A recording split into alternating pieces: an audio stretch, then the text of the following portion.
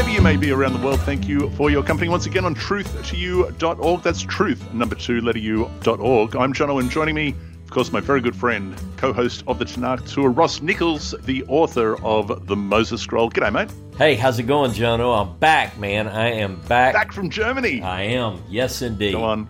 Man, look. Give us the highlight of your adventures over in Germany. What'd you find out? I got to tell you, the Tylers and I, we're just having Dave and all Patty. kind G'day, of Dave funny. and Patty. Yes, indeed. It was thanks to them I was able to go, and we went to Berlin, flew into Berlin, and this was the highlight of the trip in terms of Shapira studies.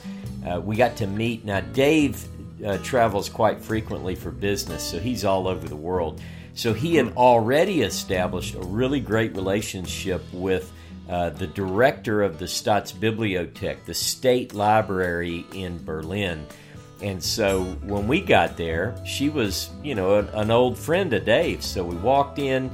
We had requested several manuscripts related to Shapira studies to be pulled and reserved. These were donated in some cases by Shapira's widow after he died. One of them is very relevant for my present research on the Moabitica. So anyway, we met with her. We had a wonderful time. It is something, Jono, I'm telling you, to hold these documents, having spent the last 2.5 years of my life on Shapira, I guess now, to hold a notebook that he actually penned, the entire thing. He's, to hold that and to look at this Paleo-Hebrew is quite incredible.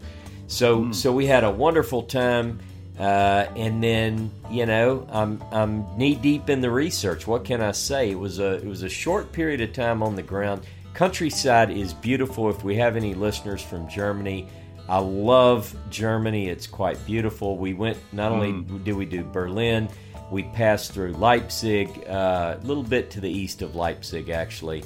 Stayed in a place called Langenberg, and then, of course, we were at Frankfurt as well. So 5 days on the ground, big research ahead, lots of work, and then I got home. But look, let me give a shout-out, too.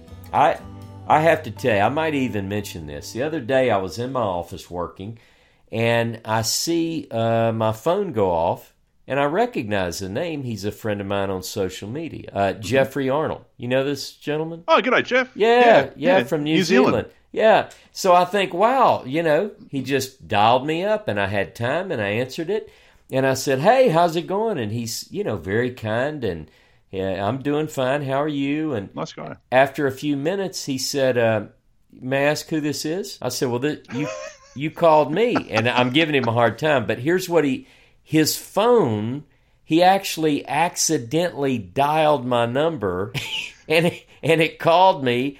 But we had the greatest time. We talked for a little while and we got to know one another.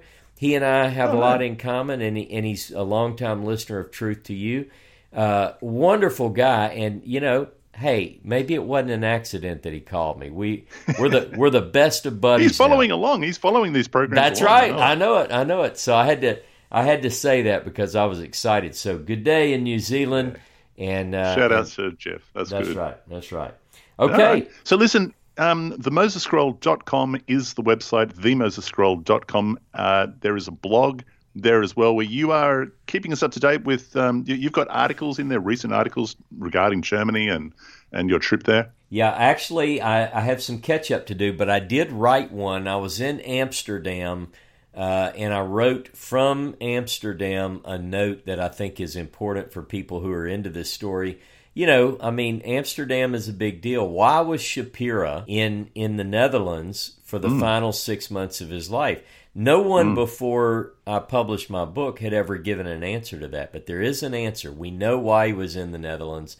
To be in Amsterdam, to be thinking of Shapira, and I just happened to be there on Simchat Torah. So for me, it's a memorable Simchat Torah for me. It was there I was thinking about not only the Torah, as Jewish people think of the 5 books of Moses, the Pentateuch, on Simchat Torah. I was thinking of an earlier document, Jono. I was thinking of something that I would call the Torah of Moses, the Moses Scroll. It's a different book, but that's what we're talking about on this program, isn't it? It is indeed. So where we are up to is we're still in the 10 words, the most exciting part of the Moses Scroll. And we have already addressed in the previous program Shabbat. Shabbat appears in the second commandment in the Moses Scroll, number 4 in the canonical text. And number 1, of course, is the prohibition against idolatry. So we've done those. Number 3.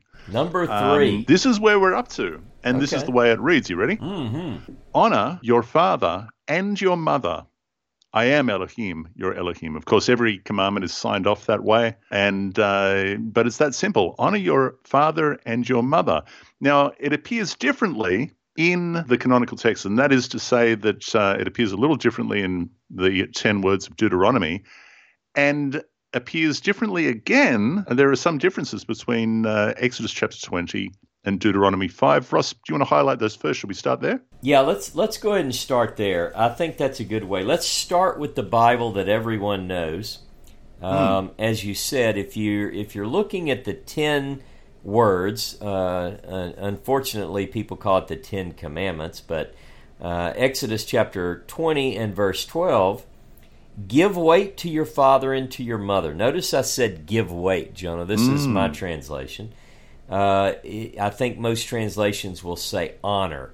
But give weight to your father and to your mother in order to lengthen your days upon the land that Jehovah your Elohim is giving to you. That's Exodus. Now, we'll pick up on this give weight in a minute. Now, if we go to Deuteronomy 5, verse 16, it starts off the same. Give weight to your father and to your mother. Now, this is a difference. As which Jehovah your Elohim commanded you, in order to lengthen your days, and in order that it may be well for you upon the land that Jehovah your Elohim is giving to you. So, in Deuteronomy chapter 5, we have this part is different. Deuteronomy 5:16 has, as which Jehovah Elohim commanded you, and in order that it may be well with you. Now, those phrases are typical of Deuteronomy. Often you'll find a text that is in Deuteronomy, and you'll often find a text that's very similar to it in one of the other books. Deuteronomy has a tendency to have the phrase, as which Jehovah your Elohim commanded you, and in order that it be well with you. Now that reminds me of another phrase that appears in Deuteronomy quite a lot, and that is, as it is until this day, or as it is today, or something like that. So my question is, in that regard, where it says in Deuteronomy, as the Lord your God commanded you, it seems to be alluding to an original rendering of the Decalogue, the 10 words. Is this what you would call anachronistic? Is this an anachronism? It could very well be something which is written at a later time. Remember, anachronism, which I'm glad you brought that up, is from the Greek, and it means backwards time. So when a scribe puts an anachronism in a text, he's going back in time and inserting something into a previous text. So your point is valid. It could be that this particular is a giveaway. And it's interesting that Exodus lacks it. So Exodus 20 doesn't have it. Deuteronomy 5 does. And that lends to the idea that a lot of people believe that Deuteronomy represents a later version of the text, much later. And I'm not talking about, most people would say, of course it's later, Ross. Exodus 20 happened at Sinai, and Deuteronomy 5 happens in Moab. No, I'm talking much later. Most scholars date Deuteronomy, at least the completed form, to 622 BCE at the earliest. I mean, that's the earliest date they'll give it in academia. So yes, it could very well be, but these phrases occur. In fact, these are some of the phrases that are attributed to what scholars call the Deuteronomist, whether that is an individual scribe, as some scholars propose, or a school of scribes, as others propose. Clearly an addition to the text, though. Our scroll, as you said, reads even lighter, doesn't it?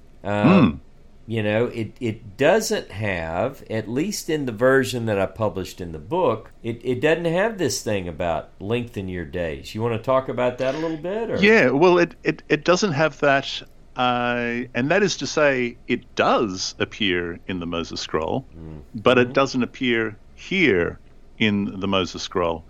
And that is in, I think it's DC 9 to DC 10 in the Moses Scroll. It says, "You shall guard his statutes and his commandments for the sake of your good and for the lengthening of the days upon the land which Elohim, your Elohim, gives you." That's represented in Deuteronomy, I think it's Deuteronomy 4:40. I think you're right. Except that Deuteronomy 4:40 also adds for all time onto the end of that. Let's look at a couple of those. We do see that a little bit. Can we do that? Can we just... I had marked down a couple of them. Let's see. I had Deuteronomy 4:26 was the first one. It says... this appears... this theme appears a lot. Yeah. In Deuteronomy, and I think it only appears in this way in the Moses Scroll in DC 9 to DC 10. But go ahead, yeah. That's right. No, I was just going to say it's in Deuteronomy 4:26. It's in Deuteronomy 4:40.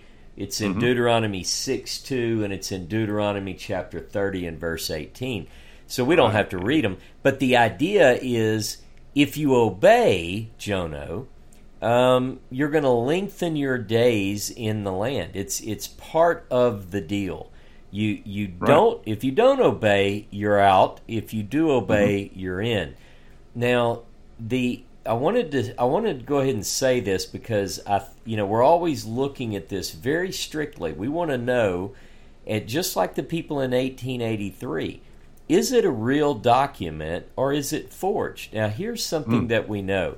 We know that when Moses Shapira acquired the 16 leather strips, he was very quick to identify, I say very quick, took 5 weeks to really study the manuscript.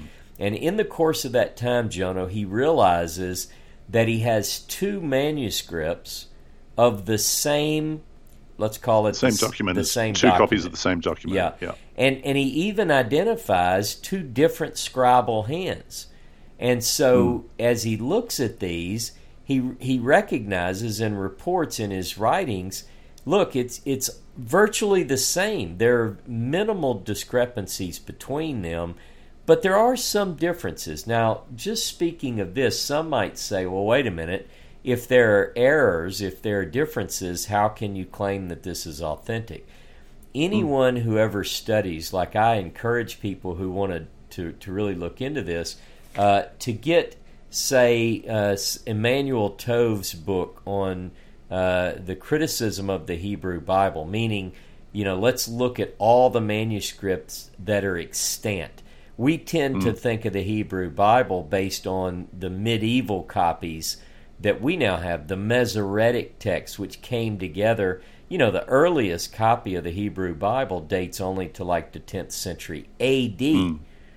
So clearly by that point, they adopt a singular text, and anything that differs from that is, it's wrong. But prior to that, like the Dead Sea Scrolls, when we discovered the Dead Sea Scrolls, you look at the Dead Sea Scrolls and there are variations between the manuscripts. And then, again, let's bring people back to our Bible. Exodus 20 and Deuteronomy 5 don't even agree. So we do have textual variance within the text. Now, back to the Moses Scroll. There are two copies of this manuscript. One of them has the phrase, now I'm going to read you a note. This is from the Athenaeum newspaper, August the 11th, 1883, and Christian David Ginsburg is publishing the text.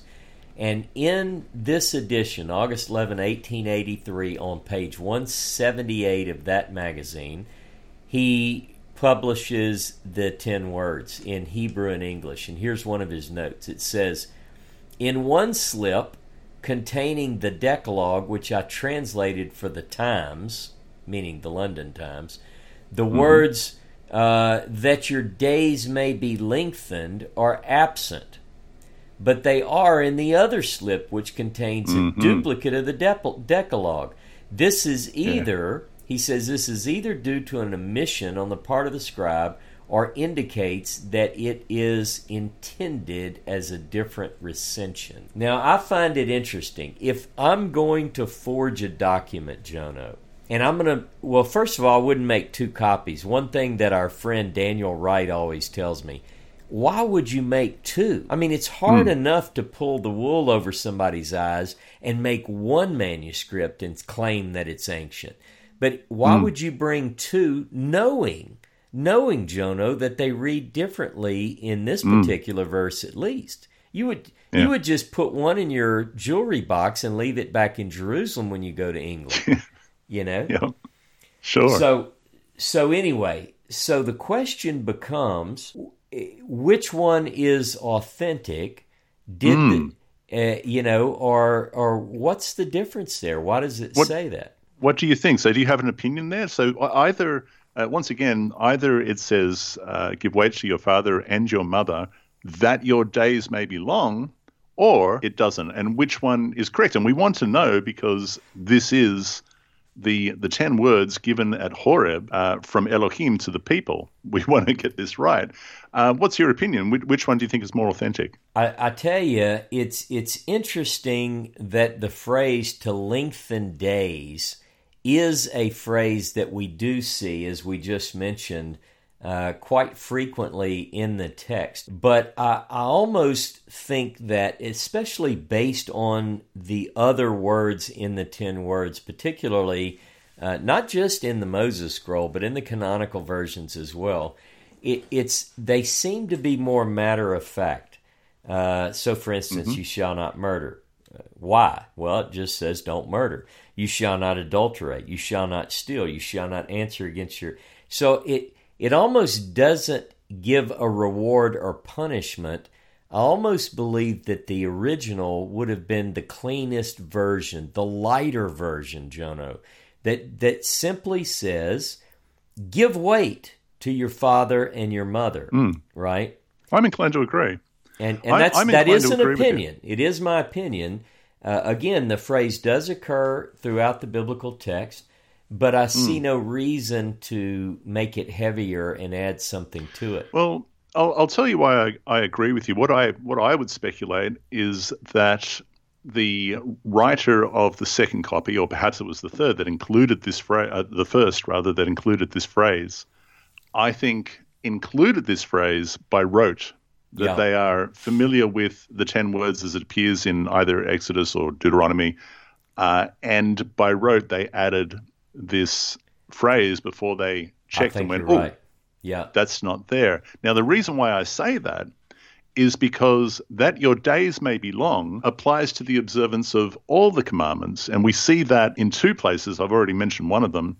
But in HA7 to HB2, we have the curses, right?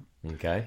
And within the curses, it states, if you do not listen, and this is in the Moses scroll, so if you do not listen to the voice of Elohim, to guard, to do all of his commandments and statutes, Elohim will cause you to perish, and he will destroy you from upon the face of the ground that you are to enter there to possess it. Which basically says that if you fail to be obedient to these instructions that I've given you, then you will not live long upon the land. The longevity of Israel will not be long. You'll be wiped from the ground that you go in there to possess. Also, in addition to that, I've already read DC 9 to DC 10.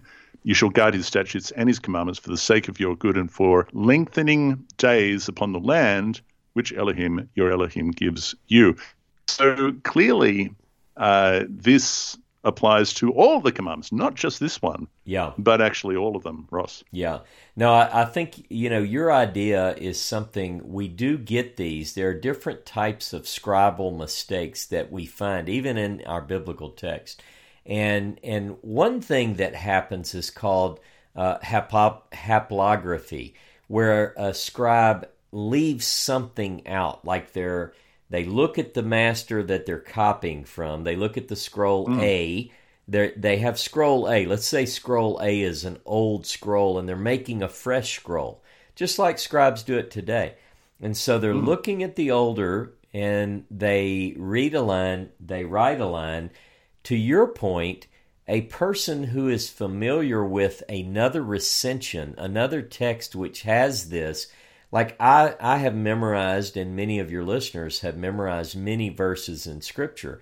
If I start off, for instance, the Lord is my shepherd, then people automatically know what comes next from memory. It's the same in this case. Most people, or many people, particularly in the ancient world, would spend a lot of time. Not everybody had a Bible like we do, so they relied on the repetition of some of these key things, verbally transmitted, orally transmitted. Yeah. So it could very well be, yeah. Yeah, and it's an easy mistake for a scribe to make. It reminds me, and we've told this story before, but I'll just quickly tell it again. The Tanakh tour, you, myself, Tovia, we were at the Shrine of the Book. That is the oldest copy of the scroll of Isaiah on display at the Israel Museum.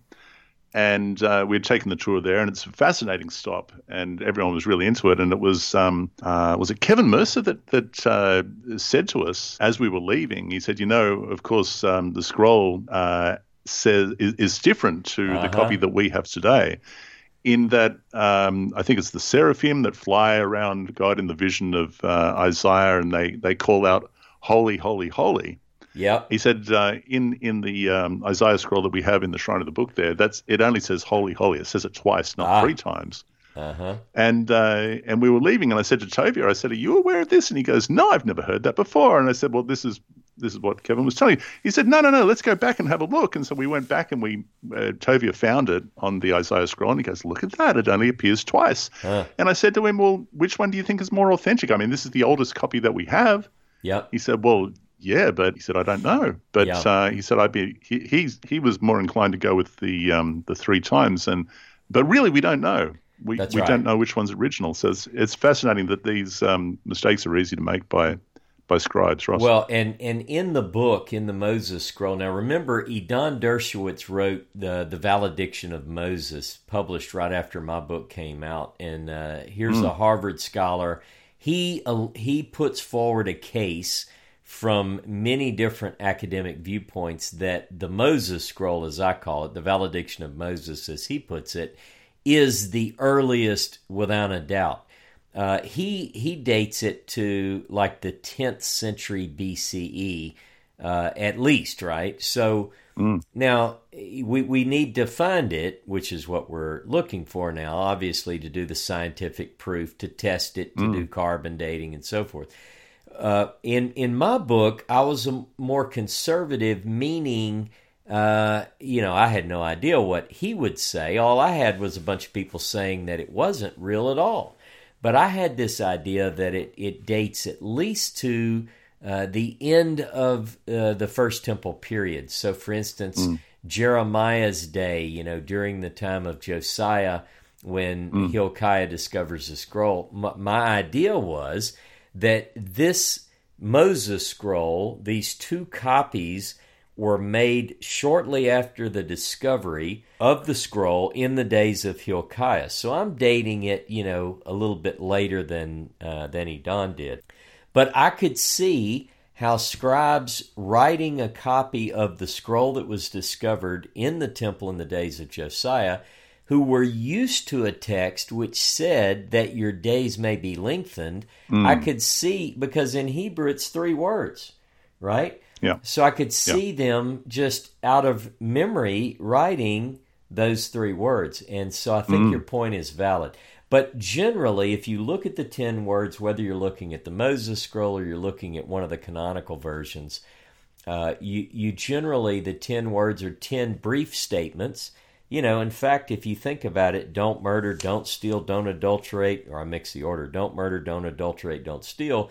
Those are all 2 words each. Lo, lo, lo. It's like, and so it's very brief. So I think here what we have in this command, and we can talk a little bit about it, because I said give weight, and I think people might question that translation, but if I could talk about it just for a minute. So obviously it doesn't mean feed your father and your mother pastries. What does it mean to give weight to your father and your mother? Well, I understand in English we say don't take them lightly, which is kind of saying the same thing, but what does that even mean? Yeah, well, there are two things. I think it's real important. Both sides of that equation are important, and they both find support from biblical text. So, for instance, if I use the word there in the Hebrew, and this is the canonical version, it's the same in the Moses Scroll, is the root word kaf beit dalet.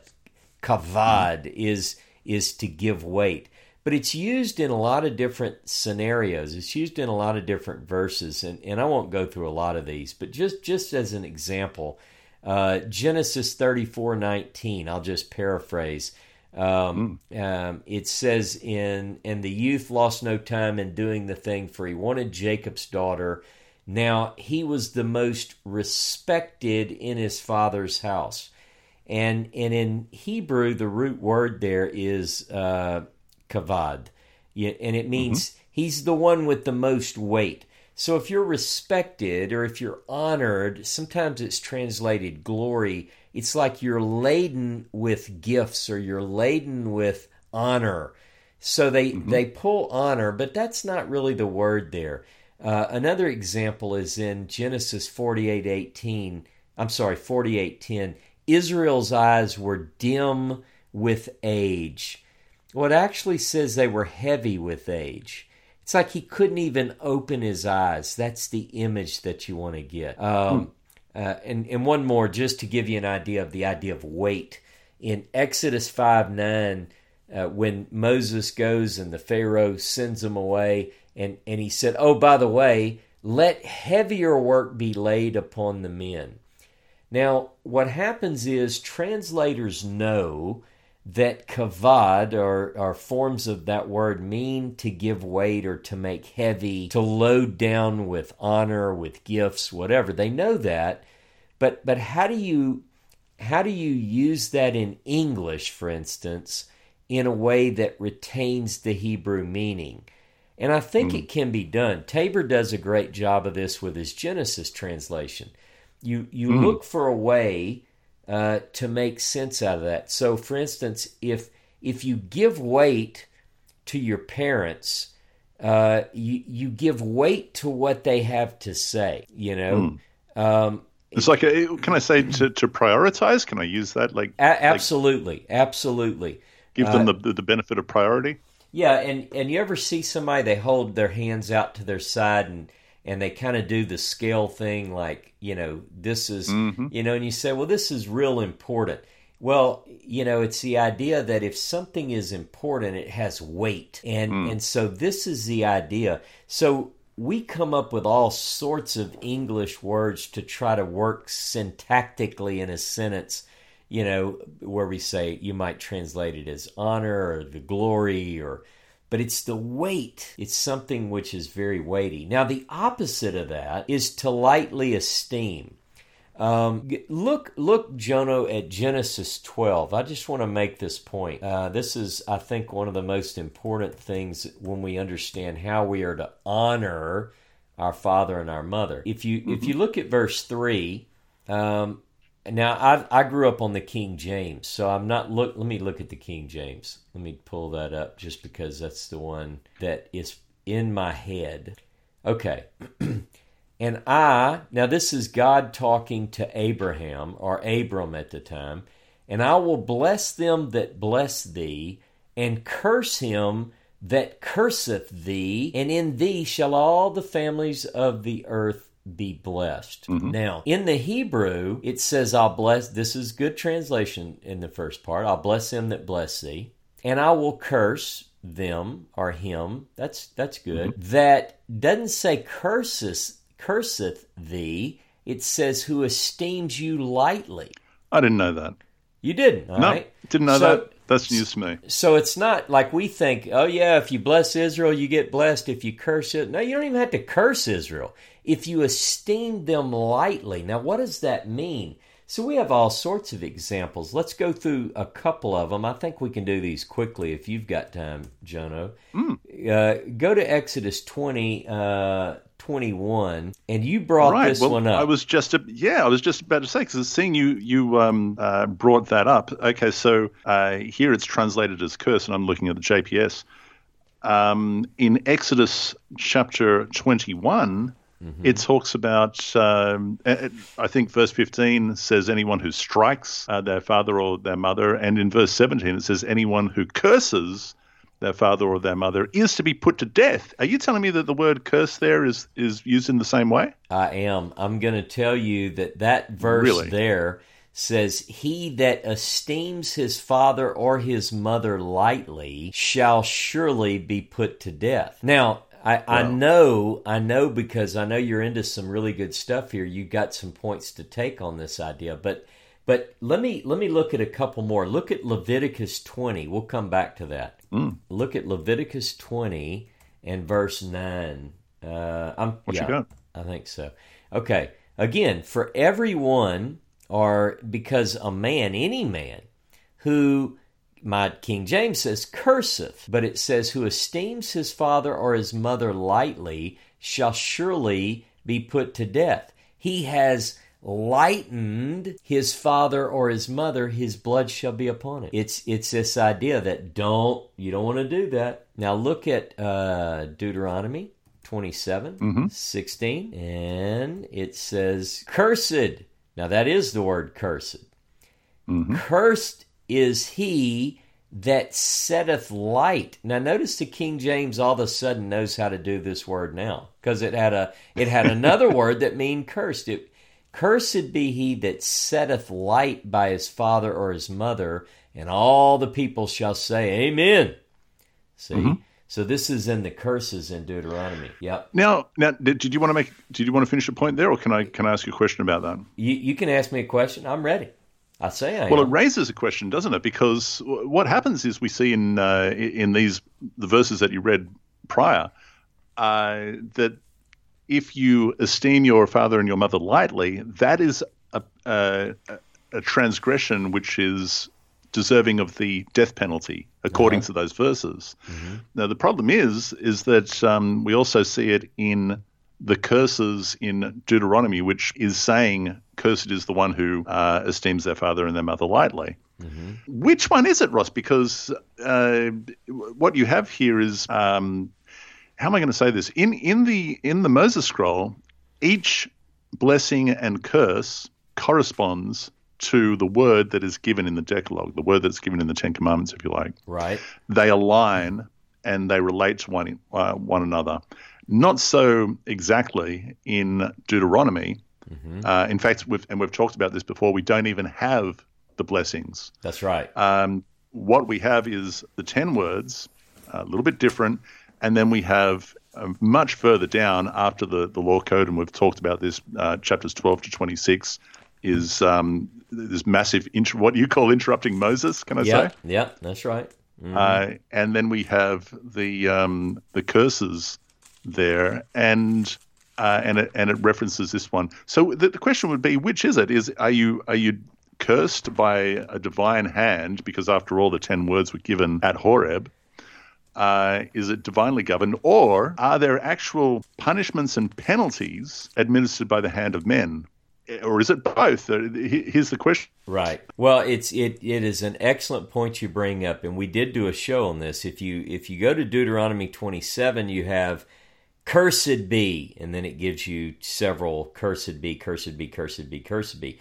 Then you have blessings, and then curses, and then but there's no blessings. How do I say this? It's like there are no blessed bees. It's cursed be, then blessings and curses. So your point is valid, that you already have blessings and cursings, and for obedience or disobedience. And the thing is, you're not in the Moses scroll. It doesn't say you're going to die. I mean that.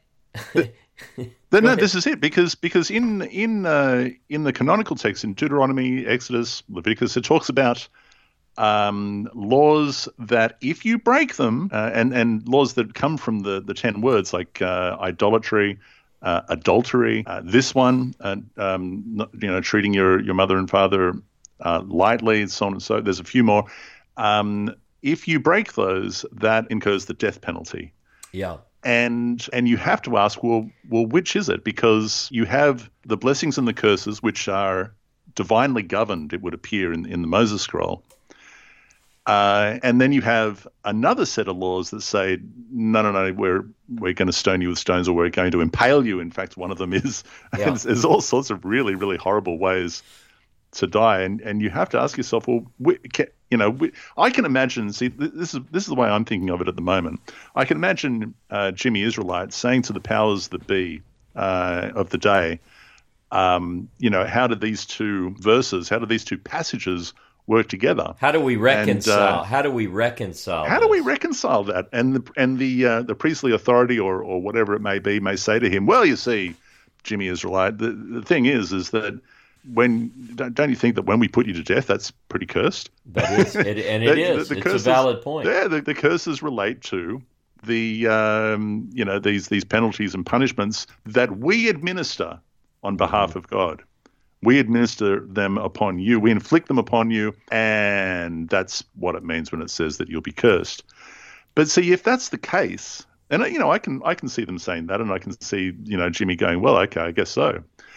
But if that's the case, Ross, wouldn't it also be conversely true of the other, that Jimmy may say, well, what if I'm obedient and I do and I keep these commandments? Where then are my benefits or my grants by your hand? Mm-hmm. If I am punished by you for not keeping them, then in what way do you materialize a benefit for me? Gotcha. When I keep them?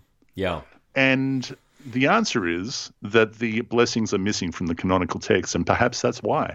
Man, that is an interesting idea, because what you almost get in what we believe is probably the purest form is you have a command, you have a word, this is the requirement, here's the standard, and if you do these things, here is the blessing, and if you don't do it, here is the curse.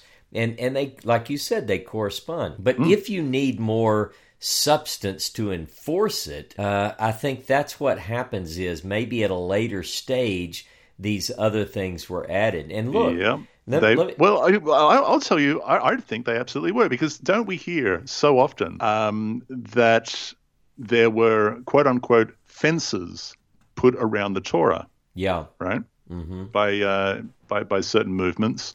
Fences, in other words, here is the commandment. You better not go near it in case you transgress it. Therefore, we're going to put an extra commandment around it so that you don't go near that. Right. Okay. Go ahead. No, well, I'm just saying it. Is it not characteristic that because an individual has rights, there are other people that look at you and they say, well, I don't know that I can trust you to keep that. And because rights can be infringed, you may abuse those rights. Therefore, we better put a fence around those rights and kind of take that freedom away from you, because we know better. And that's where you have a power that set themselves up above the average man and say, we will govern this and we will administer additional punishments and penalties to make sure that you don't break these commandments. And they take it.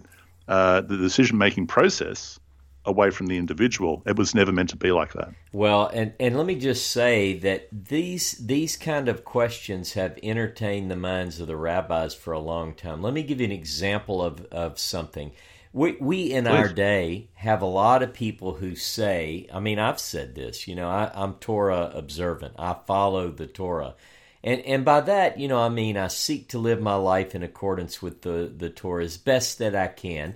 And of course, I'm not Jewish, but I still seek to live my life according to these principles. But there are some things, like for instance, Deuteronomy 21, verses 18 through 21. It says, and I'll just paraphrase, I'll just tell the story. If you have a wayward and defiant son, and the child will not listen to the mother or father. I mean, I have 6 kids. That's happened to me a few times, right? And does not obey them, even after they, set the rules out straight.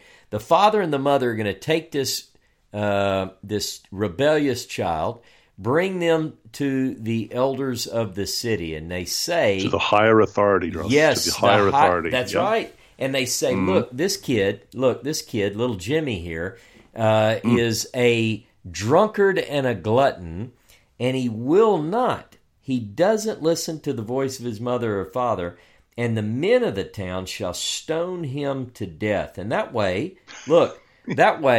nobody else is going to act a donkey, as we say. The rest of the kids are going to get in line. They're going to be like, you saw what happened to Jimmy? My goodness. Yeah, look at Jimmy. Isn't that good? There's a pile of rocks on the corner of Jones and Smith Street. So now here's the deal. The rabbis looked at this and they said, this never happened in Israel. It's almost as if they're embarrassed about it. Yeah, well, I was going to say that the rabbis looked at this and they said, that's a bit harsh. Yeah. You should know that, I tell you what, we have no record of this ever happening. How about that? Yeah, we never did it. Yeah. In fact, they go to great lengths. I wrote an article years ago, and it's called "A Drunkard and a Glutton." It's I can give the link, but here's the link. Here's what they said. The rabbis ultimately said this in Jewish literature. It records that the following circumstances have to be met. I'm reading from my footnote here in order to fit the sentence described. The son had to steal money from his father. That's number one. So these are the requirements. In order to stone your son to death, you can't just, like if they mouth back when you ask them to do the dishes. So number 2, the son purchased 50 dinar of meat, eating it rare outside his father's property and Jono, in bad company. That's number 2. Number 3, the son had to drink 1/2 log, which is approximately 5 ounces of wine, with the meal. Now, all of those requirements have to be met. So they said, I know what it says in the text, but, we've never actually carried this out because no one ever hit all 3 of those points just, right on the They didn't nose. qualify. They didn't qualify. But imagine, all these people who say, well, I follow the Torah. We had a person who commented on one of our posts saying these guys, I think meaning Ross and Jono, don't accept the Torah. But yet people who say they accept the Torah and seek to live a Torah lifestyle, how do they get around not bringing their son to the elders of the city and say, you're going to have to stone little Jimmy? He was late getting back from a date. I mean... Right. Let's do it. The thing. Well, okay, so this is the solution or the explanation rather that the rabbis put forth, and there's one. And another way of looking at it might be that the Moses Scroll is the original document, and that laws like this were added later into the document, and this is the problem. So, let me add something to this. It's interesting. In the Moses Scroll, we have 2 different readings. One has that your days may be long upon the land. And then, here's the thought. What if the original, we have one copy of the Moses Scroll that doesn't have this? So I'm wondering if what we have, and I've always thought this, that the 2 copies that were discovered in a cave east of the Jordan above the Wadi Mujib, one is an earlier copy, and another is a later copy still. Sure. So what if we have sort of an evolution of the text, where by the time the second copy is written, assuming, admittedly, that one of these is older than the other, the second copy would be the one which contains the phrase which is more in line with the canonical version. Does that make sense? That makes sense, and because the question has to be asked, why was it added? Why was it added at all to this particular? I mean, if it applies to all the commandments, then why was it added specifically to this one? And I think that JPS knocks it on the head when it says that that obedience to parents was the cornerstone of all order and authority, especially in a tribal patriarchal society. So it was necessary to instill in them, hey, little Jimmy, if you want to live a long life, make sure you do what mum and dad say. If you want to live a long life upon the land, make sure you give weight to your parents, and they're going to instruct you in the way that you go. Otherwise, you'll be taking a little visit to the elders, and they're going to stone you with stones if you don't behave yourself. That's right. And look, I would concur that one of the greatest things in society, the greatest benefits to society, is to have the family unit in order, where you have mother and father are given weight. They are respected. I'm okay with saying honor. I think that we should honor our parents. And look, there are some people, unfortunately, I know people who say, Ross, I want to be obedient to God, but, my father was a drunk, or they have these horrible memories. So that's a very difficult case. And I'd just like to say that if someone listening has that experience, the idea of giving weight is a little bit different than, agreeing with everything that the parent did or said. It's more of you at least defer to their wisdom in certain respects. But think about the beauty of when it's operating right, when a family's functioning correctly. Now, the opposite of that, and we see this throughout history, whenever a society, when children are disrespectful to elders and parents, it's very destructive, Jono. It totally undermines everything. If a person can't respect a loving parent, then certainly they won't respect the rule of law, and it certainly tears down societal norms. But one thing I tell you, we do get the idea that the main command, give weight to your father and your mother, I think that's the original. Now, the opposite of that is to esteem them lightly, and I wanted to read a couple more. Can I give you a couple more verses? Go ahead. I found? Please. So Proverbs 20:20 says, again, King James, whoso curseth, what does that mean? It really means the one who esteems lightly his father or his mother, his lamp shall be put out in obscure darkness. All right? So it indicates, again, destruction for esteeming lightly. And then Proverbs 30, verse 11 is important for us. Let's look at this. Now, Proverbs 30:11 says, there is a generation that esteems lightly their father and does not bless their mother. Now, the reason I bring that verse in, Jono, is because it takes me back to Genesis 12. Genesis 12 is the cornerstone of the Hebraic faith, basically. And it uses bless and esteem lightly as working as two ends of the spectrum, right? Yeah, it's interesting. That's here as well. And remember, if you think back, and I know this isn't necessarily the Moses scroll, but if you think at Genesis 18, God is thinking to himself, should I tell Abraham what I'm about to do? He says, yes, because Abraham is going to teach his children and his household after him. It's this idea that faith begins not in a church or in a synagogue, Jono, but faith begins in the home. And the true cornerstone of the family and ultimately society and the world in which we live is built upon a strong and obedient and loving home. So I think that it is incredible that this occurs as one of the 10 words. And think about what the world would be. Certainly, what would the world be if it went one day without adultery, if it went one day without murder or without theft? But what would it be? What would the world be? What would your town be if not a single occurrence of esteeming parents lightly took place? What a change. One more verse, Jono. Ezekiel. Let's go to Ezekiel. Now, this is late, right? Ezekiel is the end of the First Temple period.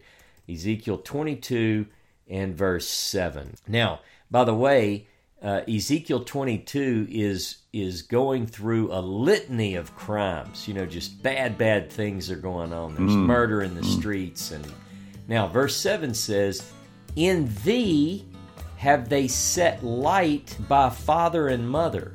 In the midst of thee have they dealt by oppression with the stranger. And it goes on to talk about they vexed the fatherless and the widow. It's describing a horrible time, but it's kicked off with this idea of esteeming lightly father and mother. And I think we can't underestimate how important it is to recognize the difference in giving weight to parents in the family and ultimately strengthening societal norms as opposed to the crime of esteeming parents lightly and not giving them the weight, the honor, the respect that's due.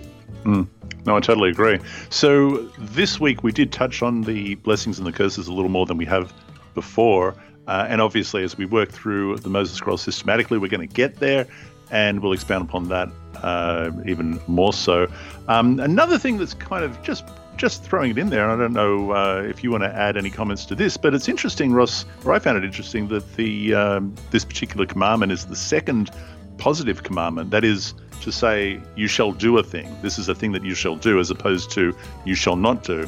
The first one being Shabbat. As I already mentioned, Shabbat is number 2 in the Moses Scroll, the second word, and it says you shall cease. Yep. And you will sanctify the seventh day. This one is you shall give weight to your father and your mother. I think the rest of them are thou shalt not. Is that fair? That is exactly right. So it's almost, this begins with, obviously, the idea of the prohibition against idolatry, and then it has 2 positives, and then the rest are don't do these things.